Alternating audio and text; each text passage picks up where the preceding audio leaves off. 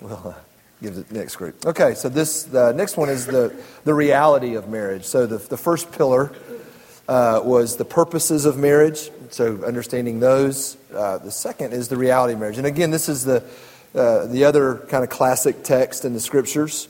Can somebody volunteer let's have a female voice, if we don't mind, read this one aloud. Ephesians 5:22 through 33.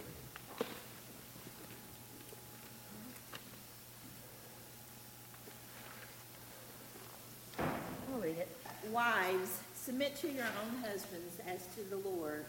For the husband is the head of the wife, even as Christ is the head of the church, his body, and is himself its Savior. Now as the church submits to Christ, so also wives should submit in everything to their husbands. Husbands, love your wives, as Christ loved the church and gave himself up for her, that he might sanctify her, having cleansed her by the washing of water with the word, so that he might present the church to himself in splendor, without spot or wrinkle, or any such thing, that she might be holy and without blemish. In the same way, husbands should love their wives as their own bodies. He who loves his wife loves himself. For no one ever hated his own flesh, but nourishes and cherishes it, just as Christ does the church, because we are members of his body. Therefore, a man shall leave his father and mother and hold fast to his wife, and the two shall become one flesh. This mystery is profound, and I am saying that it refers to Christ and the church. However, let each one of you love his wife as himself, and let the wife see that she respects her husband. Okay. Powerful passage on so many fronts. For marriage, even just the elevated thought of Christ and his church that this talks about. It's just really, really great passage. So the way I have thought about this for years is in this sort of formula-looking type thing, that this passage speaks of a reality of marriage. And I like to tell young couples in a premarital counseling, what is, when I look at verse 23, and I just say, kind of a trick question. What is the most important word in verse 23? And they usually respond with what? Christ. It's like any kind of Bible class, you say Jesus, you probably get close to the right answer, right? Right. No, I think the most important word in 23 is the word is, because it denotes a reality. Christ is the head. It doesn't matter if you make him the head or not. He is the head. And the parallel there is husband is the head of the home. And I talked about this earlier. That should give you, husbands, a great deal of moxie, backbone. It also should give you a great deal of humility. And isn't this the nature of the Christian walk? You must walk in the power of the resurrection. There is nothing that can conquer you. Death and the devil are defeated. You should walk through life with a godly strut. But the meek inherit the earth. You need to have utter humility. You've got to walk knowing your frailty and weakness. We have this treasure in jars of clay, so that the surpassing power may be about God and not us. You ever thought about that passage? Why is the gospel, 2 Corinthians 4:6, God said that light shine out of darkness has shone in our hearts to give the light of the knowledge of the glory of God in the face of Jesus Christ. This magnificent passage. We have this treasure, the face of Jesus Christ, in an earthen vessel. Because an earthen vessel is cracked and frail. That's good, because if you break, then Jesus will bust out of it. If there's a crack, it'll show. And so when I very crassly talk to college students, I say, let them see your crack. I know, I'm sorry if that's crass. You can delete that off the recording. But seriously, let them see your cracks. Husbands, your headship is not one of macho, this twisted view of masculinity. It is one of brokenness, but it is one of power. And that is the Bible's teaching about leadership. My favorite book over the last few years is a book called Leading with a Limp. And it's written by a counselor named Dan Allender. And the whole idea of the book was that God was going to fulfill his promise through Jacob. And he wrestled with him and bruised his hip. And to this day, the scriptures say the Israelites don't eat the joint of the hip because Jacob limped. The promise was true. It would come through limping leaders. Moses wrote in Numbers 12:5 about himself that he was the most meek man on the planet. What kind of arrogant narcissist writes that he's the most meek man unless you get meekness? Maybe he's not a narcissist. And we know that Moses was meek because he had endured incredible affliction by God. He had been banned to the desert, and he had to suffer. He had to walk back to this nation that he was banned from to liberate. So the whole book is about this idea that biblical leadership, male headship in the home, is not one of tyrannical rule. It is one of humble submission and service. It is one of powerful leadership as you give yourself over. He says, as is himself its Savior, and he gives himself to his bride. That's the idea. That's the reality of headship. So men, you have a high calling. But you're not left to yourself. You have a head over you, and that's the Lord Jesus Christ. So lead with a limp there. And I'll just say this. I use this illustration all the time too. The proverbial table of my Witherington heritage has an empty chair. My father, he left. He abdicated his role in my life. But you know the most powerful chair at our table still in the Witherington household? His empty one. Why is that? Because of this reality. Whether he's good or bad, he is the head of my family. He is. And he has taken it in directions that nobody would want. I wish he would repent of that. I wish he'd be restored to that. But so that's weighty for you as husbands to know. Whether you're good or bad, you are the head. You are leading your family in a direction. Even if you say, I'm out of here, I'm gone, I'm leaving, I'm tired of this, I want to go play golf in Las Vegas the rest of my life. You're still the head of your home. Okay? All right. The responsibilities, therefore, that are part of this reality, he says to the husbands, is sacrificial love, and to the wife, willful submission. Again, this is a curse word, right? In most of our culture, wives submit. Kind of get all the jeers and laughs and what are we? Leave it to Beaver stuff. What are we in the 1940s? Just get all that trash out. This is not what this passage is talking about. Some antiquated, abusive view of women are down here. They got to get in line. Men are up here. We run the rule. That ship has long sailed. Okay, we need to have a good discussion about this. And here's the way I want to say this to you. The pastor that came and led our conference last week, he talked about the male ego. Every one of the males have it. And then he had this PowerPoint slide. He said he had male ego, and then he had right after the big male ego. You don't just have an ego; you have a big ego, and that's not necessarily bad. Men just have this innate thing, like, I want to matter. I want to know that I can conquer the game. I want to know that I can conquer the animal. I want to know that I can defeat the enemy. I want to, your boy, this is why boys do this. That's why I remember this one time with my son. I was watching him. I had 3 daughters first, and then I had my son. I wanted to see how he'd adjust to an over-estrogenized home, And I saw him one day playing in his room with a baby stroller and a purse. Oh man, I was like, oh no, and I'm okay. Don't overreact here. So I watched him for a few minutes, and he pulled his pistol out of the purse. It was shaking the baby, And I was like, we're good. Yeah, we're gonna be all right.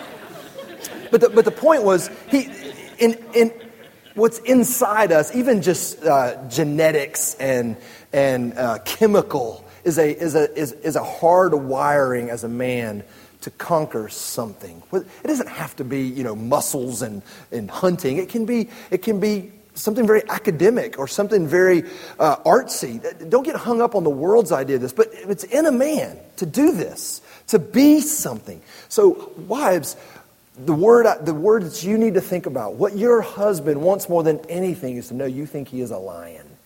That when he roars, the jungle shakes. When that Aslan is on the move.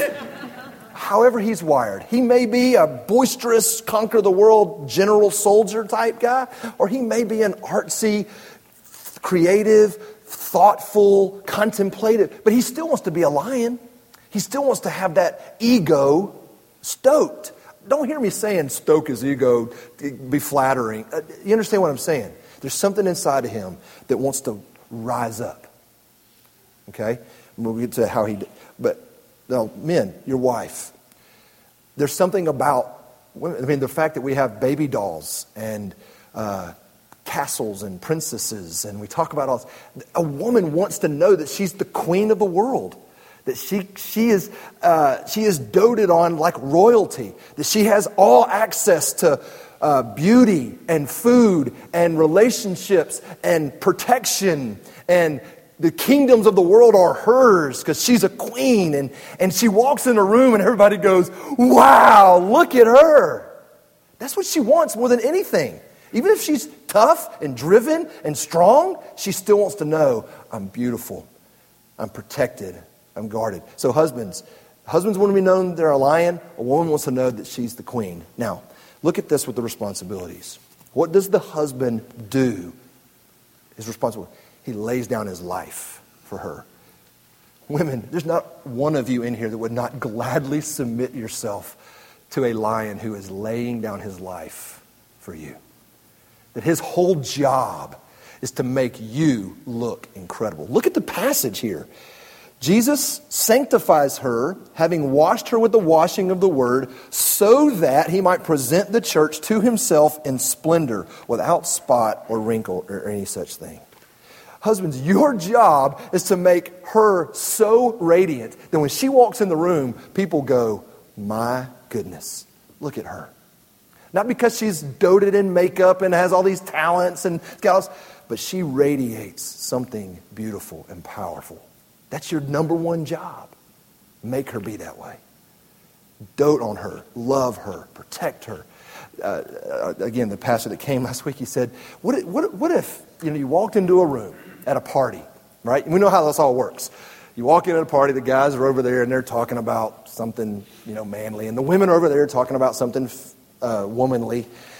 What if, you walk in and the measuring line begins. We're going to see how this exchange goes. You walk in with your wife and most of them just, okay, we'll see you later. What if you said, whoa, come here, babe. And you kissed her on the forehead. She said, stop, you're embarrassing me. Come here. And you gave her a big hug. What is all her group of friends going to do when she walks up? What kind of man did you marry? And then what's that guy going to do when he walks up to his guys? That's the way it ought to be. That you have led her in such a way that people go, man, she is loved dearly. Look at her. She walks in. She's radiant. Look at her. She has made him feel like that he could conquer the world. I think that's what Paul's saying here, is that kind of relationship. And in that language, submission, loving, leading, not a problem, right? When we talk about this, it's just not. The problem is we don't live like that, and so therefore submission and loving sacrifice. We're selfish. Husbands don't love sacrificially. They're selfish. And then wives respond to that, and they ain't following that bozo. He can go off his own cliff. I ain't going off that cliff. That kind of thing. That's not how the Bible speaks of that. Let me just say a couple words here.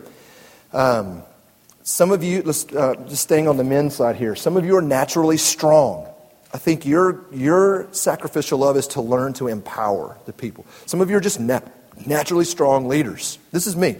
I have to tame that down in my home. Not stop it, but I have to learn to empower. I can dominate at my house. This is my sacrificial love. This is me dying to myself. When I would have an opinion about everything from paint color to what we're having for dinner, I choose not to. Right? I have to do that. Partly because I'm arrogant, and probably just because I'm opinionated. I just kind of flows out as I have an opinion. I don't need to have an opinion about everything. But on the other side, some of you are naturally passive. That's okay too. Some of you are naturally not that way. You've got to learn to step up. You've got to learn to initiate. You've got to learn to assert yourself into situations. And in both of these, I would just say, and for the women too, as I get to that, we've got to have help here. I've got men around me. One of my pastor gave me one of his prayers for me for the year was that I would grow in gentleness. I want that to be something that characterizes me. I'm thankful to have men around me that know my proclivity to be harsh and driven and focused and, in your face. I also need to bear gentleness. That's me being sacrificial. Same thing with if you're naturally passive. That you have men that are encouraging you to step up, make that call, make that decision, lead out there, take a risk, that kind of thing. Same with the women. Some of you are naturally strong leaders. You should learn to empower. Perhaps he doesn't need to hear your opinions all the time. Perhaps you ought to tame it down a little bit and find a way to use your strong leadership to empower him. On the same side, some of you women are naturally passive. You've got to learn to speak up. You've got to learn to find your voice. You may be in the home of a strong leader. That still means you've got to still step in and speak up. That's part of your willful submission there. So we'll have some questions around that. And the result of this is oneness. Oneness. This is such an interesting concept. Is two people with very different backgrounds and upbringings are, biblically speaking, supposed to be one. Supposed to walk as one person, be in agreement. It's hard, isn't it? It's hard to have oneness in marriage all the time. We're so different. I see the world through different lenses than Danielle does. But the goal here, and I just wrote, oneness here, humility. Humility characterizes our relationship with each other. I give deference to her. She gives deference to me. Just because we have roles and distinctions in our marriage doesn't mean that as we'll see when we talk about the gospel here in our last session, that love and submission, though here the wives are called to submit. If I had done the scriptures justice to this passage, I would have put verse 21 before I did verse 22. What does verse 21 say? Does anybody know? Yeah, submit to one another. And I know enough of the Bible and I know enough things. I should have done that. I should have but this is the marriage passage, right? But the point is that when Paul was writing this letter to the Ephesians, submission was what everybody in the church is to do to each other. Submitting to one another. That doesn't negate the uniqueness of how that works out in the marriage relationships. There's a unique role that the wife plays as a submissive wife, but at no time I'm not supposed to submit to my wife. I am still part of that church command, right? So there. Because then he gets into the children, right? Children, and it's like, my children need to submit to me. Well, there's times you need to submit to your children. Because he said submit to one another. The whole passage starts that way. Anyway, this isn't a parenting class, but you understand that. Let me say this, oneness. There's one of my mentors, just kind of I gave you his sermon series, this guy named Tim Keller, and one of the things he says is that our greatest desire in life is to be known and loved. To be fully known and fully loved. But the problem is we don't operate like that. Because if you really knew me, I wonder if you would really love me. So I withhold things from you. And if you say, I love you, I doubt that because you don't really know me. That we do this dance, right? If I were to say to you, I love you, you'd be like, but you don't know me. Or if I went ahead and just let you know me, I'd be really afraid you might not love me. But he says, what's great about God is he knows you fully and he loves you fully. So he knows, even if you're hiding from your spouse, even if you're hiding from your pastors, or if you're hiding from your children, you're not hiding from God. It's that whole garden scenario. He can find you. It was a joke that they were covering themselves with leaves, right? You're going to hide from the Almighty. But he still loves you. He knows exactly what you're doing, what you're thinking, how you're feeling. And he loves you. And I think, though we're going to fall woefully short of this in marriage, I think that's what oneness is supposed to do, is create a space where you can be known. This is why he says they were naked and not ashamed when they were one flesh. Okay? That I should be able to move out, though with trepidation, because I know it's risky, and let you know me in marriage. Let you know all my thoughts, my flaws. And trust that you'll love me. And I'm not going to offer you a superficial love without asking you to know me or asking to know you. I think this is why Peter said to the husbands in 1 Peter, husbands, live with your wives in an understanding way. Because he knows that what my natural proclivity as a man is to do is to fix my husbands, fix your wives. It's not what he said. Husbands, understand them. And it takes a whole lot of grace and humility for me to first move towards understanding than problem solving, than remedy solutions, that kind of thing.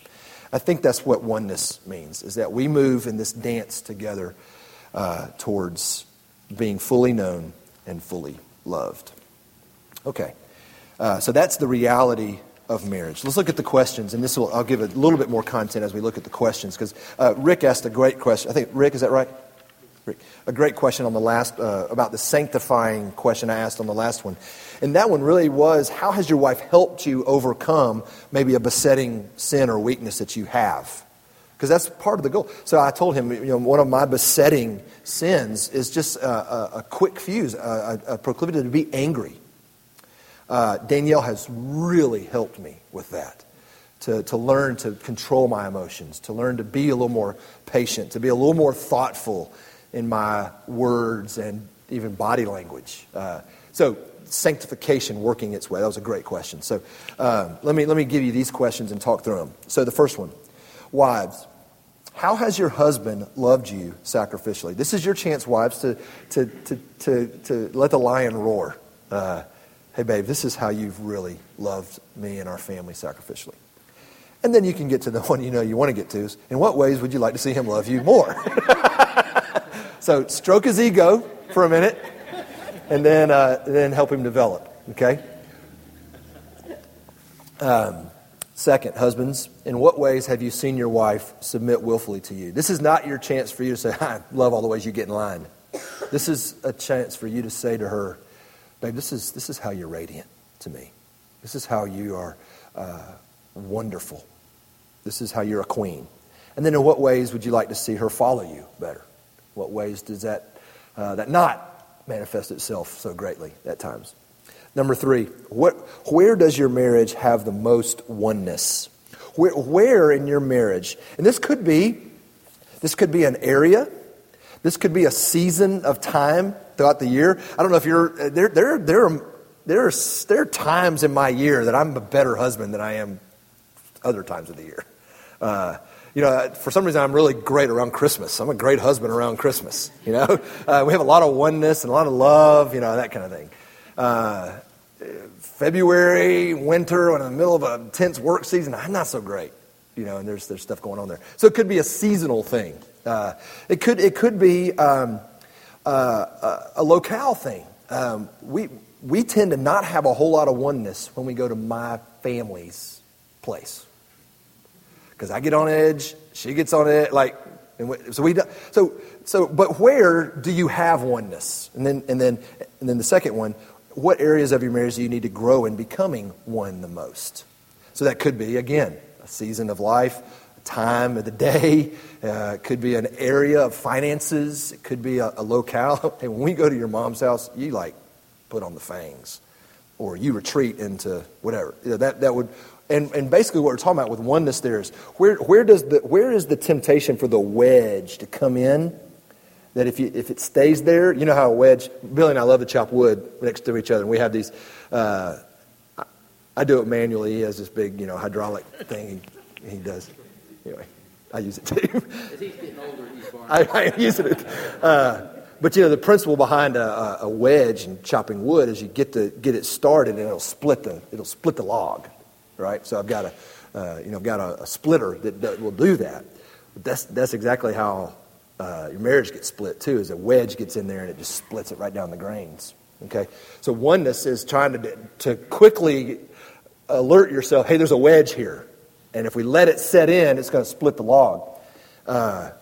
You got to identify those wedges. You got to help each other. I think there's a wedge here, and when it starts to dig in, I can feel us getting torn apart. That's when oneness is there. So, talking about oneness there. All right.